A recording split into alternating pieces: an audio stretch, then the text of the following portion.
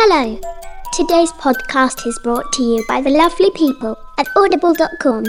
Get a free audiobook download and 30-day free trial at www.audibletrial.com/story. Over 150,000 titles to choose from. Go for a ride with Audible.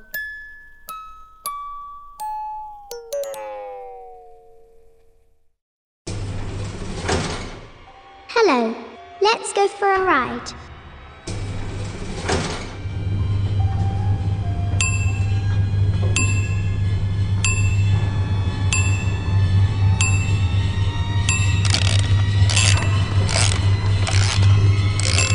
Here we are, 9th story.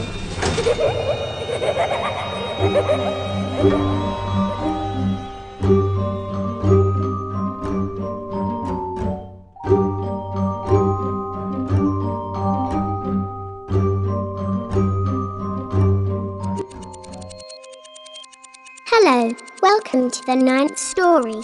Once upon a time, in a land far, far away, lived a giant, a mouse, and 2 chimps on a Davenport. One day, the first chimp said to the other, "We should make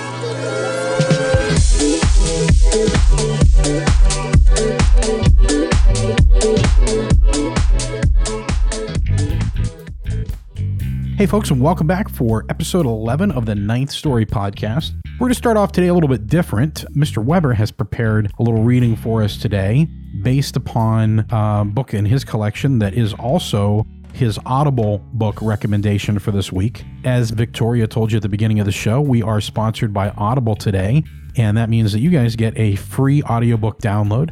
Just go to www.audibletrial.com/story, and you can get one of over 15,000 titles to enjoy on your mobile device, MP3 player, smartphone, computer. Hey, wherever it is that you are, you can listen to Audible. So without any further ado, Mr. Weber, if you want to go ahead and talk about your Audible book recommendation for today. I didn't want to miss an opportunity to talk about some of the crazy madcap insanity that was Sammy Hagar. I think I told you before I had Sammy Hagar. This is from Sammy Hagar's book, Red. My Uncensored Life in Rock. R-E-D. Yeah, Red. Because Sammy's the Red Rocker. I don't know if you know that, Dan. I mean, I'm actually a fan of Sammy. I like Sammy. I like Sammy stuff. And it's a quality book. I like his bar. Right. And this book is a good read. And this is actually... It's a good story. The Sammy Hagar story is a good story because it's a guy who really grew up without a pot to piss in. Yeah. And ended up, worked... Now, did Sammy write this? Well... Did he have a little help? Sammy Hagar with Joel Selvin. Is that real small on the cover? Yes, very small. It's like You're right. See it's like, look at that. It's like a footnote. And seriously. It's kind of, it makes it blends in with everything. Right. It blends in with Cabo Wabo, Van Halen, Tequila, Can't Drive 55. Wow, that's Montrose. Tricky. It's like if you could put his name on there any smaller. Right. There's probably legal reasons why it couldn't be any smaller than that. That's exactly right. So I mean, it is a good book. And, as we, loud rock, fast cars, and Cabo, this is the life of Sammy Hagar. So, what's great, though? On the Dust Ruffle, these are the people who offer, laudatory comments about Sammy's work of nonfiction. Michael Anthony, bass player from Van Halen and Chickenfoot. Ted Nugent. Oh, I like Ted. Kenny Chesney, country singer. I'll admit it, I've been a Sammy Hagar wannabe since I heard his voice on a Montrose album. That's Kenny Chesney. Nice. Jimmy Johnson, 5-time NASCAR champion, who says... Sam's the man. Tequila, fast cars, rock and roll. Mike. Hey, you know what I like is tequila. Hey, Sammy Hagar, my kind of guy. Toby Keith, who country rocker. Toby Keith. Emeril Lagasse. Nice. Now that's right. That one kind of throws me. But here's over the many years I've known Sammy, his Red Rocker passion in music has always inspired me. But it's also his love of cooking great food and sharing a good bottle of wine that has been at the core of our friendship for so long. And then the last one, Whoopi Goldberg. No kidding. She have him come out in blackface? See, exactly. I just wanted to see where you might take that one. Just like when she was dating Sam. Right. Ted Danson. Ted Danson. Yeah. This is a direct read from the book Red. Okay. Okay. I'm going to pick this up mid-context. And it's kind of tough to follow along. Sammy... He has something to say about the number 9, right? He believes that there is something about the number 9, which is why we wanted to tie it back to the 9th story. I've always been a bit of a mathematician. I bet. Bit of a mathematician.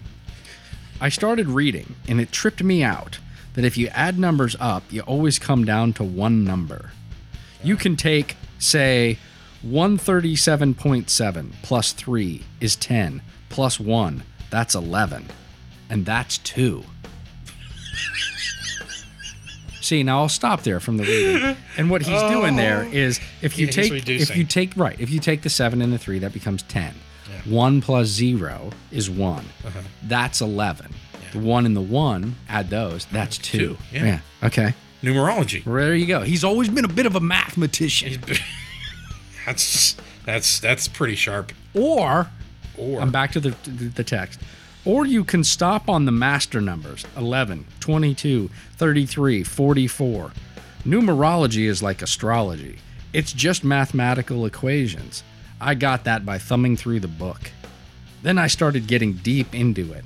I'd add the numbers in my home address to see what it was as a one-digit number. Was it number 23? I discovered that if you add 9 to anything, it disappears. 9 plus 1 is 10. Back to 1. 9 plus 7 is 16. Or 7 again. Any number divisible by 9 always comes back to 9. 3 9s are 27. And 7 plus 2 is 9. It will always come back to 9. 4 times 9? 36. 36. 3 plus 6 equals 9. Holy shit. He's a fucking genius. Whenever you add a 9 to anything else, it disappears. Where did 9 go? That intrigued the hell out of me. It drove me crazy. I went, okay, if you added 999 to 9,999, it's 9 again. You can go around the block 9 times. With 9s, it always adds up to 9. But if you add 9 to anything else, it disappears. I not only read the entire book, but many others on the subject. I became a numerological nut. To which I say, he's half right. That was where I made the reference to. What book is he referring to? Because I want to get this book. Oh, yeah, amen. Well, I don't think he ever comes out and says. He was actually talking about a book that he found in a shed. Oh, there it was. It wasn't even on the property, but next to the driveway, a dilapidated shed with a roof ready to collapse. One day I decided to check it out and see what was inside. The door came off in my hands. Inside there was nothing except for a dirty, fucked up trunk. I opened it. Was it a 3-lock box? It should have been a 3-lock box. See, that would have been great if it was. Nice drop in, Dan. That's perfect. I opened it, and the only thing in the trunk was a book on numerology. That's where he goes into I've always been a bit of a mathematician. So he never reveals the name of this book. He does not, because it doesn't exist. You know, there's another section in this book where he talks about Jim Carrey. He talks about aliens. Yeah. Because he's convinced that aliens came to see him a couple of times. Well, maybe they did. They were big fans of his music. They were. Well, love walks in, remember? Yeah. Some kind of alien looks for an opening. Simply pulls a string, love comes walking in. As long as it's not looking for a My Pretty Pony. That's right. As long as it's not looking to, giddy up. In an orifice. Right. John Towers knows what we're talking about. That was disturbing. That was disturbing. I know John didn't. Yeah. No, he didn't create it. I know. He just found it somehow. What was he looking for? It just happened to pop up. There's a question for you. Did he go into a dirty shed? Man, he went into a dilapidated shed. The door came off in his hands, and all of a sudden he found his pony. He was digging a hole in somebody's yard. Wasn't he digging that hole with Nelson Piles? Was it for Nelson? Well, it was for and with. Yeah. Yeah. He was helping Nelson out. Were they looking for Stitch? Probably. They were looking for a leak. They wanted to seal the leak. Was that a euphemism? Sounds like it does. It's an accidental euphemism. Yeah, so that's Sammy. That was the bit about nines that I told you about. That is an interesting. I mean, 9 is an interesting number. It is mathematically for that reason. Sure. Plus, you know the trick with the hands, right? I don't. Well, Okay, listeners, hold up your hands. Palms out. Left hand, right hand. Left hand, bend in your pinky. You lick your palms. You lick your palms. What you want to do is stick your finger.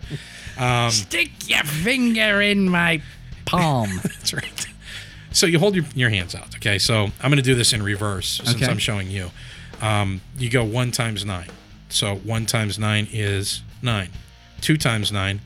Where you bend your finger is the breaker. So you have a 1 here, and then how many fingers over here? 8. So there's 18, 27, 36, 45, 54, 63, 72, 81, 90. Number 9. Number 9. And Sammy's right. It is all mathematical equations, man. It's magic. It's magic. Numerology is like astrology. Not in the least bit. I was out there. I found a shed, and in it was a demon. I gave Sammy Hagar his break in the music business. See, you're getting better than me now. Just picking it up. It's like you're absorbing. I'm taking all the magic you got. That's right. Number 9. Number 9. Number 9. Number 9. Number 9. Number 9. Number 9. Number 9.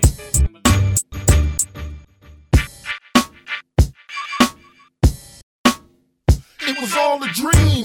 Flashy lights and limousines before Wu-Tang had dropped cream. Started as a team and then became crew. We formed the nation, my brother, me and you. JNC, we would represent. So focused, heaven sent. The chief rocker, I was the cut master. Routines was fly and no DJs faster. Good chemistry, that's what it was. We took it to the streets, created a buzz. Tables, Jazzy J, GQ, and BC. Together we formed the Vicious MCs. Battle after battle, we never lost. Damn, I remember cutting your first mic and mic stand. We practiced hard, you maintain the flow. Don't take it personal, where did the love go? Oh, Where did the love go? I don't know. Somebody tell me so. where did the love go? Oh, Where did the love go? I don't know. Somebody tell me so. we rock back to back. I cut it side to side. Hey, this is John from Red Horse Radio, and you're listening to Ninth Story. You go through a Walter White-esque metamorphosis you love your craft. Say my name. Right. What is this, episode 15 now? I think it's episode 26. 26. Welcome back, everybody. We're back from break with episode 26 today. Guess what temperature it is outside right now? Outside the Ninth Story Studios. Yes, sir. What is it, Dan? It is 9 degrees Fahrenheit. 9. It feels like 10 degrees Fahrenheit. See, how is that possible? I don't Doesn't know it how usually go the other way? Like when It feels warmer than it actually is. unless I get it, like in the summer when there's humidity. Yeah. You know, like it's 85, but it feels like it's 99 because Yeah. Ooh. Because nines. Because just, nines, you I've said been that I've in. just been conditioned now to just say nothing but nines. Sammy Hagar is still on the brain, man. Well, once Sammy gets in there, it sticks with you. You can't get that stuff out of there. He's got a door that falls apart in his hands. That's right. I mean, he's got powers, man. He's a mathematician, man. He ripped the door off a dilapidated shack whose roof was ready to collapse. That's right. Well, speaking of mathematicians, that brings us to our topic for today. Yes, mathematicians. Exactly right. Welcome to the Welcome, Mathematician listeners. Show. Boy, get ready. We're going to talk all about math. We're going to talk about 9 and 6s and 7s and all kinds of things. We're going to talk about the Fibonacci sequence. Yes, it's all. Victoria will tell us it's all 6s and 7s, really. That's correct. And Absolutely. Then we'll go from there. Yeah. But no, we our topic today is authors, writers that had other careers. And Lewis Carroll comes to mind because he was actually a mathematician. Have you ever read Alice in Wonderland? I have. Yeah. Do you mean the actual text, not Disney's interpretation of it? Yeah. See, you say Disney with like such a disdain. I'm not a. If the I'm not listeners, opposed to if you can see, by the way, we're in the Ninth Story Studio West, Yes. and you notice I've adorned the Ninth Story studio. Do you know the theme here? There's rules. Disney. Right. If you're going to have a movie poster down here, it has to be something that is Disney. It was very nice that Disney bought Star Wars. Yeah, because otherwise I couldn't bring those posters down here. Yeah. Anyway. So I've got a couple of the... Where's your picture of Donald Duck? That's in the garage. I've got an original movie poster. I saved that one for myself. I've got an original of Donald Dick. Wow, chicka, wow, wow. No correlation right. to the Disney character. All right, yeah. So anyway, I'm sorry. Completely different character. So yeah, Lewis Carroll's original text, because I've never read it, and I've heard it referred to as a mathematical text. Yes. I mean, and that was without... I think when I first heard that, I didn't know that Carroll really was a mathematician. Yeah, his real name is Charles Lutwidge Dodgson. That sounds like Charles Nelson Riley. Dodge. I don't know how you pronounce that. Dodgson. Dodgson. I'm pretty good with the British stuff. Do you want me to? Yeah. No, I'm just kidding. That's a joke. I don't know. I alienated everybody with my British accent. We'll see if we can get Victoria to say it. However she pronounces it is probably how you say it. That's probably true. He published several books on mathematics under his real name, including 2 books of Euclid in 1860, Elementary Treatise on Determinants, doesn't that sound fascinating, Examples in Arithmetic, and Curiosa Mathematica, Part 1, A New Theory of Parallels. See, there's a great line from an episode of The West Wing way back in the day that if I was stranded on a desert island with this book, I would eat the book. Use it to start a fire. Rather than read it, I would eat it. That's a great idea. Those sound like books I would rather eat than read. Or Les Stroud would probably eat them because he never gets any real food. Oh my goodness. Those are like, I mean, those got to be real page turners. But can I read that book on Euclidean geometry? Yes, please. Doesn't Euclidean sound like a dirty word? Doesn't it sound? No, it actually says 2 books of Euclid. Would you like to touch my Euclid? I know, but I'm assuming that when you say Euclidean geometry, no, this is the other Euclid. I know, it's just happenstance that I wrote 2 books about Euclid, but this is not that guy. That's right. I know there's Euclidean geometry. This is a different Euclid altogether. He was actually a deacon and a math teacher at Oxford. He's a bright fucking guy. Yeah.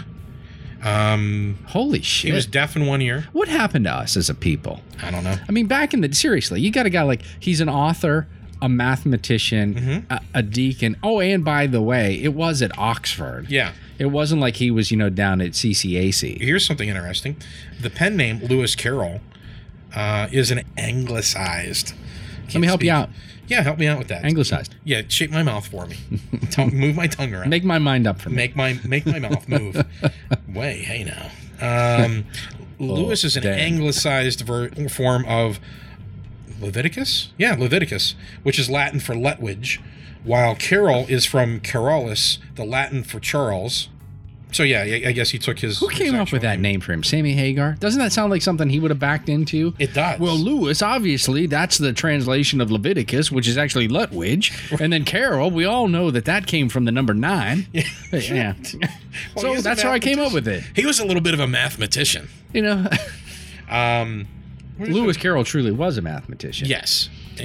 So how did Lewis Carroll, how about mathematician that he was, how does he stumble into writing? Ready for this? I'm ready. When he died, 4 of his 13 personal diaries were destroyed. He didn't start writing until after he died? Yeah. 13 of his personal diaries were destroyed or lost. What's that leave? 9. Yeah. The remaining 4 of his 13 personal diaries were destroyed or lost. It really does leave 9. The remaining 9 are missing pages. Jesus, I'm tired of this. Prompting the speculation into Carroll's inner workings. How many pages were missing? 9. 18. 81 pages, which, as we all know, adds 72? up to 4. Yeah. I don't know, 63. They're all 9s. It doesn't matter. If you add those pages into it, they disappear. Man, isn't that freaky? Yes. 45 plus 9 is 54, is 63. Add all those numbers. They're all 9s. 4 plus 5 is 9. 5 plus 4 is 9. So you pose an interesting question. What happened to us as a culture that this guy could hold down a job as a professor of mathematics and publish books on mathematics and also write an entire series of books? Yeah. under a different pen name. You know why? No television. No distractions. No Breaking Bad. Right. There was no Jesse going. No Jesse. Yeah. Bow, bow. That's something else. That's Donald Dick. What? You smell dick. No, I said that's Donald Dick. Oh, Donald Dick. Oh, yeah. Wow, wow. How did he become a writer, or was he never revered as a writer until after his death?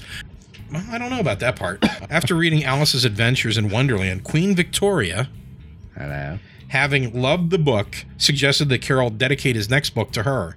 Oh, I love it. I love it. I love it. Write a book for me. So his next work, an elementary treatise on determinants, was presented to the Queen, which sounds like a book of mathematics, not... She's probably like, oh, shit. I love your stories. I like your stories. I don't want a textbook on mathematics. If you carry the 9. You boob. So Carroll first told the story of Alice on July 4th, 1862. Since Carroll's copyright ended in 1907, Alice's Adventures in Wonderland has never gone out of print. So it's apparently still a popular book. It is. It has the Jabberwocky in it. You know the poem, The Jabberwocky? It's got tons of stuff in it. Yeah. It's got like, I know from the Book of Illusions, it's got through the looking glass as a phrase from Alice's Adventures in Wonderland. Running the Red Queen's Race is a phrase from that. Jabberwocky is also in there. I don't know whether this is true or not, but I heard that a lot of that was drug inspired. Well, one would think. I mean, that's the thing. And there's a lot of stuff in Alice in Wonderland that's a little kooky. Yeah. And it's been a long time. Now, you asked me if I read the original text. I did. Yeah, but I was like 19, 20 years old when I read it. And you were, stoned when you did it. Probably. I know. Weren't you 19 or 20? Wasn't everybody? Yeah, so what else? What other authors you got there? Well, we got Tolkien. J.R.R. Tolkien. Tolkien. So what is Tolkien's? He was a linguist. A common cunning linguist. He was a very cunning linguist. A master of many tongues. Yes. That's actually from Deep Purple's Knocking at Your Back Door. Full of euphemisms. Yes. Tolkien was a scholar, obviously. He was a linguist. He created the languages for Middle-earth, which are actually structured languages with grammar that actually make sense. Seriously? Because in language, we use certain words like the and and other words more commonly. And there's like a ratio or a mathematical formula that can be applied to that to tell whether what you're listening to is gibberish or a language. So like if you took a bunch of words and you mixed them up together or created your own words and just threw them on a page, you would be able to tell that it's gibberish.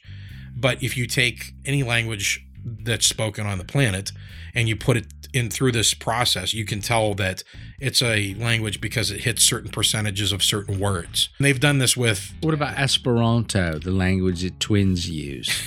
I don't know. No. But I do know that it's been done on Elvish, and it tests as a language. Elvis? Elvish. Oh, Elvish. Yeah, Elvish Elvis. Oh. While he was at Oxford, he started a writing group called The Inklings. Isn't that clever? The Inklings. Yes, that's I have awesome. An inkling of an idea, but that's fantastic. And they probably used ink because back then they were probably dipping their quills in the company ink, so to speak. Which counted among its members C.S. Lewis, and Owen Barfield. I've never heard of Owen Barfield. I don't know have Owen to Barfield, admit, but I do know who C.S. Lewis is. Yes, I believe we all do. It was also at Oxford while grading a paper that he spontaneously wrote a short line about a hobbit.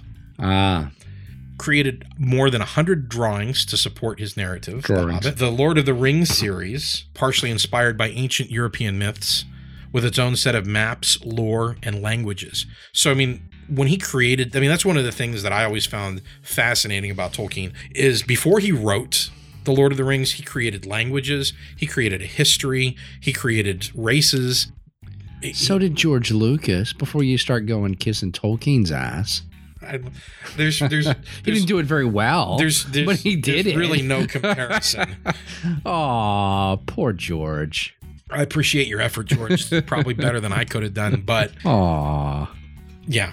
Frank Herbert did that. Well, there's people that speak Klingon and Vulcan, too. Oh, that's a fair point. Don't you think Frank Herbert, the Dune? Yeah. No, I mean, he kind of did that.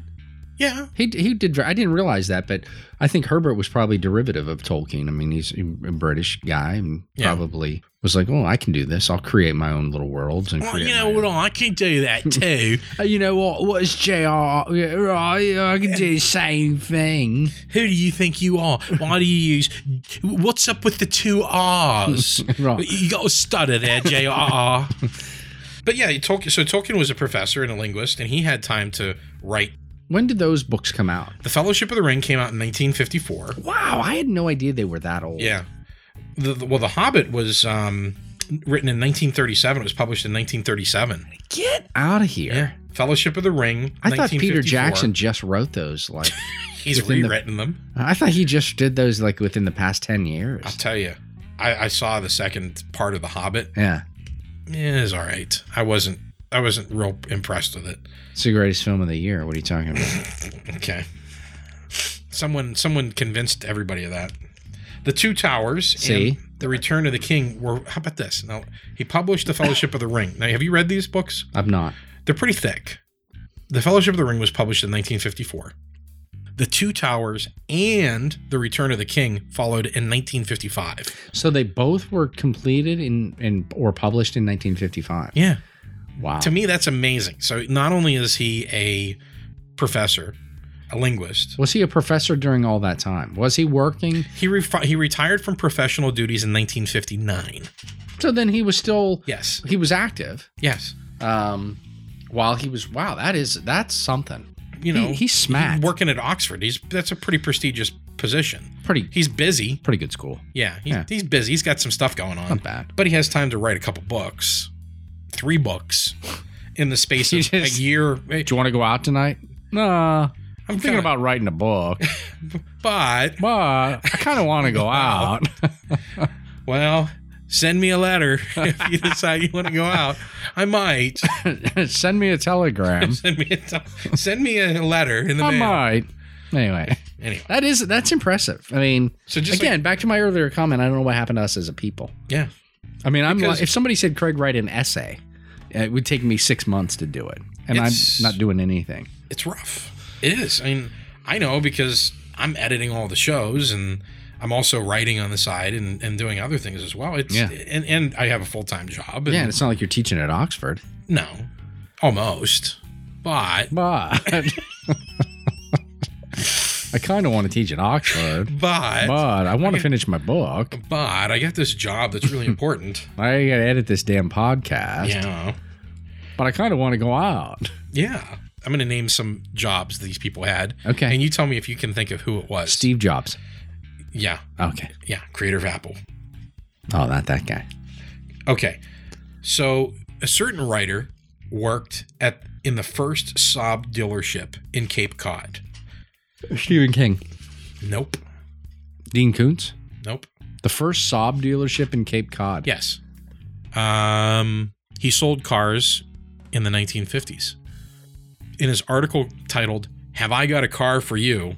he writes, "I used to be the owner and manager of an automobile dealership in West Barnstable, Massachusetts." That's Vonnegut, isn't it? You are correct. Called Saab Cape Cod. It and I went out of business 33 years ago. The Saab, then as now, was a Swedish car, and I now believe my failure as a dealer so long ago explains what would otherwise remain a deep mystery. Why the Swedes have never given me a Nobel Prize for literature. Well, Vonnegut's one of my favorite authors of all time. He is. That guy. That's why I think it's kind of cool that you guessed that. He's just, yeah. I think I knew that. I think there was something about the Saab that connected there with some of the stuff that I've read of his over the years. This gentleman was a high school janitor before becoming a well-published writer. Well, see, I thought you were going to give me a bigger hint than that. He received an English degree from a certain university. Oxford? But couldn't find a teaching job after graduating, and therefore became a high school janitor instead. Sure, I mean... His first book was published which he says was inspired during his time cleaning the girls' locker rooms. Wow. I don't know. Stephen King. Seriously? Yeah. Is that true? Yeah.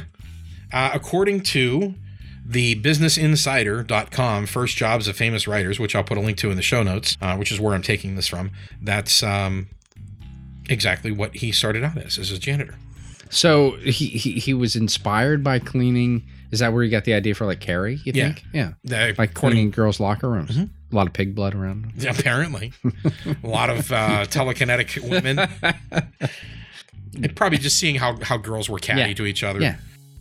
This gentleman, in 1941, he took a job to be the entertainment director on the HMS Kungsholm, a Swedish, here we go with the Swedes again, a Swedish luxury liner when there were few cruise lines due to World War II. It was during this time that he continued writing and even published a few short stories. I don't know. J.D. Salinger. Oh, well, so... A Catcher in the Rye. Right, yeah. So does it say anything else about why he never did anything else after that? It's a one-hit wonder. Seriously? He was on a cruise? He was a cruise director? He was the entertainment director. He was Julie. He was Julie McCoy from the friggin' Love Boat. That's what he. I want to know who his Captain Steubing was. So he wrote again. I surprised Dan. I have this on my bookshelf. I own Catcher in the Rye. It was one of now those. you own Stitcher in the Rye too. And I own Stitcher in the Rye. Congratulations. All right. That's a dubious I'm gonna privilege. put them together. The omnibus edition. Catcher and Stitcher in the Rye. Yeah. Mine's only 100 words long. That's allegedly, allegedly, purportedly, rumor has it, generally revered as one of the greatest novels of our time. Inspired by a cruise director. Yeah, that's the thing. It's like, yeah, where does that come from? Yeah, that's amazing. So he was a cruise director. Man, that's crazy. Never knew that. This gentleman's famous novel was inspired by his time testing LSD for a government-sponsored study. That's I know that. That's he was involved with, and your conspiracy nerve should be tingling here. Your spider sense, your conspiracy sense. This is the He participated in a study called Project MK Ultra. It's One Flew Over the Cuckoo's Nest. You are correct. Yeah, it's Ken Casey. Yes. Yeah. That's I knew that. Isn't there something about some electric Kool-Aid or something that one of his books or some story that he did has something to do with? Yeah. I think it was big on the LSD and stuff like that. Whenever electric you say Kool-Aid. Yeah. The study aimed to test whether truth serums or LSD actually worked for interrogations and psychological warfare. In an interview with Stanford Magazine, Casey says... Not Casey Kasem. Yeah, that's Shaggy. Yes. And Robin. Yes, the same voice. Yes, exactly the same voice. The coolest was whenever it's like Scooby-Doo meets Batman and Robin. Right. Zoink, Scoob! Hey, Batman! The scientists didn't have any guts to do it themselves, so they hired students. Hey, we found this room. Would you please go inside and let us know what's going on in there? When we came back out, they took one look at us and said, whatever they do, don't let them go back in that room again. While working his night shifts in the mental hospital, Casey says he spent many nights talking to patients while high on LSD from participating in the study earlier in the day. Yeah. So here he goes around talking to patients while he's tripping. I bet those patients he met Sammy Hagar there. It's no wonder that book and movie were kind of... Yeah. Yeah. Exactly. Right. They were kind of, I don't know who this guy... I got to be honest with you. I don't know who this guy is. You know who Ken Casey is? No. I know who he is. The next guy was once a busboy, assistant cook, launderer, and seaman sailing around Africa and Europe. What? What? He was a what? As a customer at the Wardman Park Hotel in Washington, D.C., the poet Vachel Lindsay came across poems that were once written on his own napkin. They were so well written that Lindsay asked to meet the author in poems, who happened to be, according to the Academy of American Poets, the former busboy quickly became known for his form of jazz poetry. And who is that? Langston Hughes. Oh, Langston Hughes. All right. You familiar with the work? Yeah. I'm not familiar with Langston Hughes. Yeah. But I've never been a big... Langston Hughes is on... I only know him because I found out who he was because remember Barnes & Noble used to have well-known authors on their bags? I think they still do. Yeah. And Langston Hughes was one of them on. I can't remember what his what his big work of fiction is. Luckily, he was on a bag one day, so I know who he That's how I figured out who it is. It's like a guy in a milk box or a milk carton. Have you seen me? Right. Have you seen? Because- Do you know who I am? Because I'm a dick. I'm Langston Hughes, damn it. How about this guy? His meager salary as a writer forced him to take a position as a clerk at a port. Before he became famous for a well-known work, he struggled for years as a writer Don't give it away. and had to take on a job as a waiter and gouger at Boston's Custom House. Gouger? That'd be Gauger, wouldn't it? Gauger? Whatever Gauger Wait, is. oh, yeah, waiter and gauger. Okay. What did I say? Gouger? Gouger. that's I could edit that to make myself sound smart, but I'm not going that's to because different that's altogether. funny. Well, he's a gouger. He's a gouger. It's a euphemism for Jack the Ripper. That's right. He's a waiter and gouger. Jack. Boston's bad boy Jack. Boston's Custom House, which was at the time a busy port. In his book, the aforementioned well-known work, he titled the introduction "The Custom House." The Custom House. What Yeah. is that from? That's from something. He's not a very good-looking man. Is the Custom House from... Was that from Scarlet Letter? You are correct. Give this man a prize. Who? That's Hawthorne. Nathaniel Hawthorne. Yeah, Yes. Nathaniel Hawthorne. Yeah. Before he was known as an author and journalist, this gentleman stole oysters from fishermen to resell. At the time, oysters from the West Coast were pricey and in high demand, which attracted people called oyster pirates to steal and resell these oysters. And this gentleman was one of them. The author of blank and blank has mentioned the term oyster pirate several times throughout his work. Oyster Pirate. Yeah. This one I actually knew based upon that. I don't know that one. What is that? Jack London. Really? Yeah. What was the work? What was the blank and blank? White Fang White and Fang Call of and the Call of the Wild. Wild. Yeah. Nah. Oyster Pirate. Now, this gentleman once worked in a slaughterhouse, a convenience store, as a doorman, groundsman, roofer, and geophysicist. He's been nominated for several awards, including the Penn Hemingway Award. Is it me? Yes, it's you. But before a career in writing, he worked a lot of odd jobs. In his interview with The Days of Yore, he says, I worked as a geophysicist in Sumatra, then came home and roamed around for a few years. I worked in a slaughterhouse as a doorman in Beverly Hills. Very uplifting. As a roofer, I played in bands, worked in a convenience store, was a bar back at a dance club, worked as a groundsman, a little bit of everything, really. While I was farting around in this Kerouac phase, the oil business went bust, and my credentials, such as they were, got a little dusty. So by the end of this period, I had more or less dissipated my college degree. Wow. I don't know who that is. George Saunders, considered to be one of the preeminent short story writers of the day. Is that right? Yeah. What day? Our day. Oh, this day. This day. This day and age. This day and age. Not Days of Yore. This winner of the Nobel Prize in Literature was once a mailman. Before fame from a certain work, this gentleman was a postmaster, which enabled him to read magazines that he delivered. What kind of magazines? Is it cigarette smoking? It's CGB Skinner. And he was apparently not very good at his job, losing mail and spending his shifts playing mahjong and sometimes going on a round of golf, according to a piece in the marketplace. Not a very good mailman. I'm going to go play some golf, some mahjong.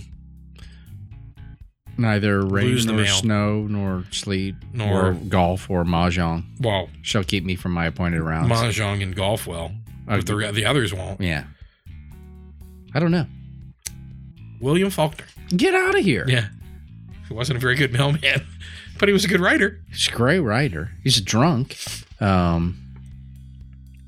who isn't? To pursue her dreams of becoming a writer, this lady worked as a ticket agent for Eastern Airlines and the British Overseas Air Corps in New York City for 8 years before quitting her job to focus on writing.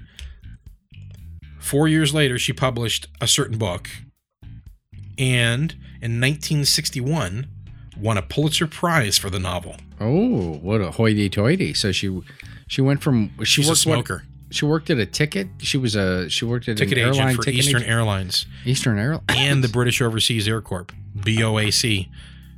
from the Beatles. From back in the USSR. Flew in from Miami Beach, BOAC. Yeah, nice. Man, I had a dreadful flight. Yeah. Probably because of this lady. Probably She was because she was writing instead of getting them the proper tickets. a proper ticket. Well, let's write you through. I couldn't even get a proper ticket back from Miami. I don't know. Where are you going to sit, George? I guess on the wing. Why? I'm tired. And that lady didn't take me in. It didn't get me a proper ticket. I kind of want to sit on the wing. But that lady at the ticket counter didn't get me a proper ticket. Cause one of her characters is she's just scouting around for things. She's working on a novel. Because she's going to be a paperback writer. Yes. I don't know. Harper Lee. Oh, To Kill a Mockingbird. Yeah. Did she ever do anything else? I don't know. See, that's the thing. Like, people write the great American novel. Yes. And then they don't do anything else after it. This is You know true. what I mean? Like, if you go through all of these writers that we've talked about, not many of them have, with the exception of Tolkien, obviously, and Vonnegut. Yeah. And Well, some of Stephen these King. people some of them are prolific. But I mean, you know what they have over me and you? They fucking got a book out there. You don't need to rub that in. That was the last episode. Maybe I do. so You need to light a fire under my ass. Is that what you're doing? Under both of our asses. Right, why don't you stop being so fucking judgmental of these people, Why asshole? don't you stop writing your stuff just for you and start writing it for everyone else? It's your own book. Well, you know what I need to do? I need to work in a slaughterhouse. Yeah. That seems to be the pathway to... Didn't you work at a slaughterhouse? Who was it that worked in the slaughterhouse? Vonnegut? No. With Faulkner? No, it wasn't Faulkner. Or was it Faulkner? No, Saunders. George Saunders. So Saunders worked in a slaughterhouse, and so did Upton Sinclair. Yeah, and in the later days of our former employer, you worked in a slaughterhouse too. It's a fair point. I guess I should take that. I did work in a slaughterhouse. It certainly was at one time. I am the slaughter. Yeah. I'm the I slaughterer. don't work in a slaughterhouse. I am the slaughter. I am the slaughterer. I don't say that with any pride. Yeah, well. So, anyway. And that entity doesn't exist anymore, so I guess we can say whatever we want without fear of legal repercussion, correct? Yeah, they can go fuck themselves. Anyway. Slaughterhouse. You got me on that one. That's good. Is that true? I mean, if a company goes out of business, I mean, is there really anybody around anymore to... Yeah, there should be. I mean, for like defamation of character or whatever? Well, you can't defame. You can't defame something that doesn't exist. Yeah.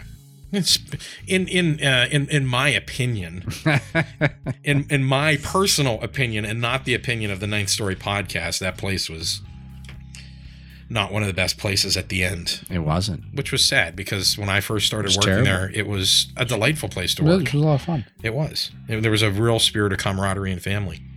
But that went away. That's what died. Yeah, that was what was sad. It was a good story. Everybody always told me, Greg, you should write the book. You should. We should write a book. We should. Thinly veiled. Yeah, we should write a great metaphor. Yes. A great, So, this gentleman was once a plumber. In his piece in the New York Times, he writes, Then, during the summer of my 16th year, ready? Then, during the summer of my 16th year, It was a very good year. it was. I found a job with a plumbing contractor. I crawled under houses into the cramped darkness with a shovel to somehow find the buried pipes, boxes full of books on numerology, and dig until I found the problem. Then crawl back out and report what I had found. I would do this 9 times a day. I vowed to get a desk job. I'd never drawn inspiration from that miserable work. My father worked with heavy construction equipment, and through a friend of his, I got a job the next summer on a highway asphalt crew. Same thing as working a desk job, I guess. It was during college that this gentleman decided he wanted to become something else. And his best-selling novels are based on his experience. Wait, you're not giving me anything there. Kid, throw me a bone. It was during college that this gentleman decided he wanted to become a lawyer. Oh, all right. And that's a giveaway. See, that's why you best-selling did it. novels are biased. Yes. They're based from his experience in That's law. John Grisham, isn't it? That is correct. Yeah. I see why you withheld lawyer. That's the giveaway. I was like, there's nothing really that I can give you here other than the buried pipes. It was during college. Oh, wait, I'm sorry. Where am I going here? Okay, here we go.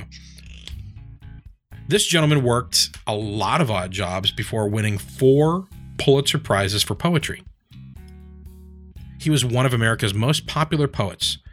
He helped his mother teach at her school, delivered newspapers, and worked in a factory as a light bulb filament changer. Yeah. Tell me that's not fascinating. Oh my God. You know, the thing that's great about this is like, this is reaffirming for me. It's like, man, these guys had some, I hate my job. Yeah. These guys had some shit jobs. I mean, a light bulb filament changer? Yeah. Seriously? Yeah. Well, you know, Stephen King also worked in a laundry, like an industrial laundry. Oh boy. And they had rats all throughout there. And a lot of his, I'm sure that inspired him. well, yeah, the Night Shift, a lot of the stories from there Oh, all right. came from his experience there. Yeah. Is that the rest of that? Robert Frost. Oh, okay. Well, yeah. And there's not much on him. That's a pretty I tough guess one. I probably could have guessed that. I mean, when you say American poets. Yeah. 4 Probably going to Pulitzer guess. Prizes. Yeah. Probably going to take a shot at that one. After his father was arrested, this gentleman was sent to work in a shoe polish factory. Shoe polish. He's known for literature masterpieces such as I can't tell you, but before the great writing, this gentleman had to work in a shoe polish factory at the age of 12 to help pay off a debt to get his father out of jail. Jeez. Debtor's prisons. Wow. I don't know. Most recently, a gentleman by the name of Neil Gaiman read some work by this gentleman, dressed as this gentleman. Seriously? Yeah. Poe? Charles Dickens. Dickens. Oh, sure. He just recently did A Christmas Carol, complete with the beard and the Victorian Oh, did he really? outfit. Yeah. There's some pictures of, if you go to Neil's blog, Neil's journal, he has some pictures posted of himself in this Victorian garb. Did he read it all by himself or did he have helpers? I think he read it all by himself. Yeah, did it all by himself? A Christmas Carol? Yeah. Correct? That's correct. Yes. All right. Figgy pudding. Figgy pudding, right. So what does that tell us, Dan? What should we and other aspiring authors draw from this? That there's time to do it. And this is the same thing Nelson said when I interviewed him. If you want to write, then you do it. You get up at 4:30. What time you need to get up for work? 6 o'clock. Then get up at 4:30 and write. Even if you get up and you give yourself an hour a day. Yeah. There's time. You have to make the time for it if it's something that's important to you. These guys did it while holding down some really shitty jobs. Really shitty full-time jobs, and others some very laudable, very intense. Well, yeah, I mean the Carroll and Tolkien. I mean the guys who taught at Oxford. Obviously, that's and that's actually more. You know, those kind of lend themselves. You can kind of like you can be a teacher and be in your office, right? Because probably you have class and then you go back to your office. You have class. You have an assistant, right? You could do that. Carroll could do that. Plus, you're brilliant. And like I said, Grisham. I always knew that story about how. I think it was when he was either clerking or it was during his first year he had just gotten out of law school. He was waiting to take the bar or something. That was when he wrote The Firm. Yeah. But it's conducive. You're in an office. Mm-hmm. There's stuff around. It's not very easy to write while you're cleaning pipes underneath a house or working in a slaughterhouse or maybe working on a road crew or working as a geophysicist. It's interesting to me, like what makes the difference between a want-to-be or a would-be writer and a writer? Mm-hmm. Because all of these guys had stars in their eyes to be a writer, wanted to do it. Mm-hmm. And I guess that's the difference. They just, whatever situation they had, created this drive and this passion to make it happen. Yeah. Because it's real easy to talk about wanting to write and being a writer and bitch and moan about that's what I do. Yeah well, I do that to some extent too, but this was starting the podcast was my big push to myself to start getting content out there. Sure. Building an audience. Yeah, that too. Yeah. Well, that helps. Yeah, it does help to have people that want to listen to you and want to hear your stuff. Yeah, I mean, absolutely. It's the old. It's. I think I've used it a couple times with you. It's the old Pink Floyd quote. You got to get an album out. You owe it to the people. They're so happy they could hardly shout. It's the, what they had from. What's that from? Have a Cigar. I think that's from Have a Cigar from Wish You Were Here, which was 3 years after Dark Side of the Moon, which was wildly successful. And then the band was kind of like, well, fuck, where do we go from here? You know. But that was the thing. It's like, well, we got to keep writing. You got to keep doing stuff. That's the whole thing. You can't take 3 years off and rest on your laurels of what you did a few years ago. Yeah. And that's what I mean about sometimes it helps to have an audience out there that's kind of pushing you to do stuff. Right. Or even just have a circle of friends that's pushing you to do stuff. I mean, that's why I like doing this with you. I mean, it helps me it does help light a fire, and I need all the help in the world I can get sometimes lighting a fire. And it's a great creative outlet too. Absolutely it is. Make people listen to you. Right. Talk. Right. And talk. Yeah, and they can disagree all the time. That's right. Yeah. We like that. We like people who disagree with us. We do. We do. So that's why we're going to go to a break now. Okay. Do you really want to? I don't know. Maybe. I kind of want to just keep talking. I kind of want to just keep talking, but well, I'm sure people are kind of bored. If you decide to stop talking, let me know. Send me a text and tell me we're going to go to a break. Okay. You just keep talking. I'll just play the music right over top of you. It doesn't matter. Wouldn't be the first time. No. Or the last. All right.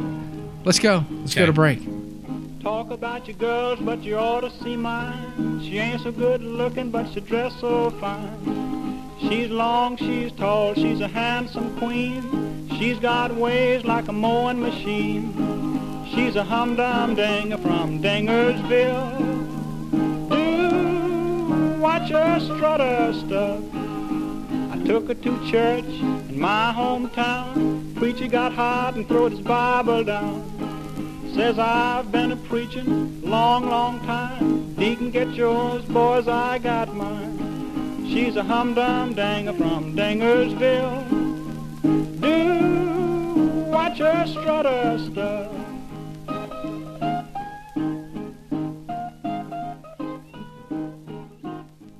And we're back. That was a quick break. That was. It's been a while since we did a Use Your Illusion. Use your illusion. And for the kids at home, that's illusion with an A. I'm not going to give anything away, but I'll have to make certain references to certain things. Yes. But this is the episode where Hank and Agent Gomez and Jesse. Yeah, bitch. Yeah, bitch. Where they trick Walt into going out into the desert to where he buried the money. And then, as you know, after that, suddenly, all hell broke loose. Yes, if we can go back to Elmore Leonard. The name of that episode is Ozymandias. And watching the Talking Bad, Vince Gilligan was on there, and he actually made reference to the skipper. No, that's funny though. He made reference to Ozymandias, and I was like, "Oh, what the?" But he made reference to it. What the fuck is that? Right, but he made reference to it like, well, obviously you're a moron if you don't know what Ozymandias is. Obviously, I am. You know. So anyway, I was going to look it up back then, but I never did, and I will tell you what Ozymandian means in terms of the illusion. Okay. And it makes sense now in the context of that episode. And it also makes sense in the context of what Breaking Bad was and what Walt's empire became. So stick with me, Dan, and listeners abroad. So we're going to go on the strict definition is something huge or grandiose, but ultimately devoid of meaning. An ironic commentary on the fleeting nature of power and the enduring power of human egotism. Ozymandias is a sonnet published in 1818 by English poet Percy Bysshe Shelley. Hello? And he did say, I remember Percy Gilligan Bysshe saying Shelley? that it was a Shelley sonnet entitled Ozymandias. Of course it is. The poem describes the colossal ruined statue of an ancient king in a barren desert Like the monuments of Egyptian pharaohs, Ozymandias is the Greek name for the Egyptian pharaoh Ramses II. Shelley was commenting on the foolish arrogance of tyrants who believe that their grandeur will never fade. Its line, "Look on my works, ye mighty, and despair," is often put to use in other works, mighty and otherwise, to mock self-aggrandizement. So, it all makes something sense. that Walt is known for. Exactly. So, Ozymandian, in context of, describes something related to the poem or the sonnet Ozymandias, and I think it was telling that episode was in the desert, which Ozymandias is in the desert, and it was really a commentary on, it was mocking Walt's power, and it was mocking the fact that you think you have all this power, he has no and control you don't, over anything, right? And the ultimate downfall that was caused by his own ego. Yeah. Which so I thought that was I thought that was kind of a brilliant.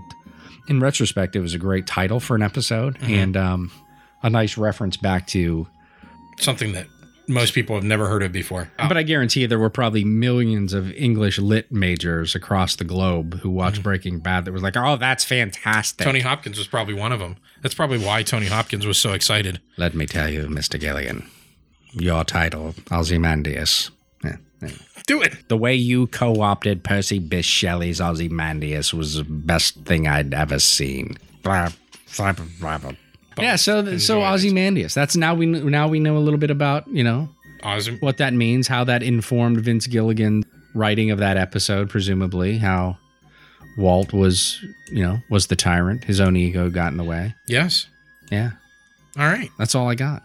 I think that's all we got. All right. So we'll see you again for what's coming up next, episode 25. I think we go right to episode 42. Yeah, 42, right to 12. Let's see, back to 9. Add a 9 to that, and it disappears. Hey, if it's episode 19, and then we take away the 1, we're really just back at episode 9 again.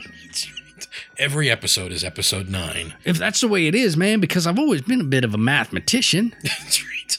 Episode 10 of the 9th story is episode 10.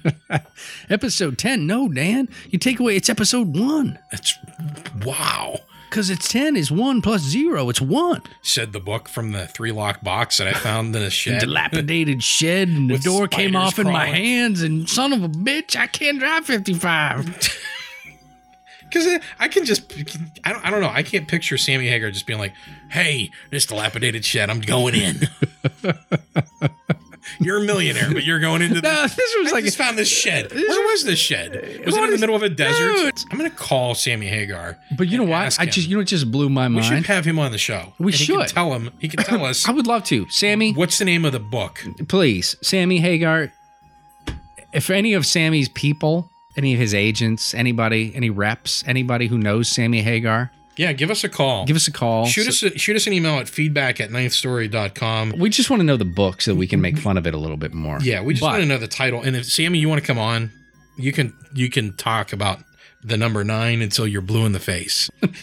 If you tilt your head to the left and squint, it's a 9. So Sammy, give us a call. It's 206-666-4822. That's the 9th story phone number. Leave us a message. If you add up all those numbers in the phone number, it's 9. 2 plus 6 is 8. 6, 6, and 6 is 18, which is 9. 9 plus, 8 is 17, which is 8. Plus 8 is 16, which is 7. Plus 4 is 11, which is 2. Plus 2 and 2 is 6. It's an upside down 9. It's a 9. It's a 9 if you're upside down. Jimi Hendrix wrote a song, If 6 was 9, damn it, that's what it is. There you go. If 6 was 9, it'd be a 9, and it's a 9. So go ahead, give us a call, Sammy. We're waiting Give him that number again. One more time. 206-666-4822. I don't like that 666 all in a row. That's the devil. Hey, Vicky picked the number out. Well, Victoria picked it. It's not my choice. She's an imp. Give her a call. If you call that number, you can. She's on there. She's the one that does the intro. All right. So maybe we can have people call just to hear her say, "Thank you for calling the 9th story." There you go. All right, Sammy. Get some incentive. Sammy, give us a call. Would you please? We'd like to talk to you about the number 9. We would. Right, and you know what I just realized? Do you know when Ozymandias, the sonnet by Percy Bysshe Shelley, was written? The year 9? 1818. 189, 189. Everything's a 9. And if you add 9 to 9, it's 18. And what's that? 1 plus 8. It's 9. There are 9s all over the place, Dan. You're fooling yourself if you don't realize that. You've been listening to the 9th Story podcast, a Hicks and Fabulous production.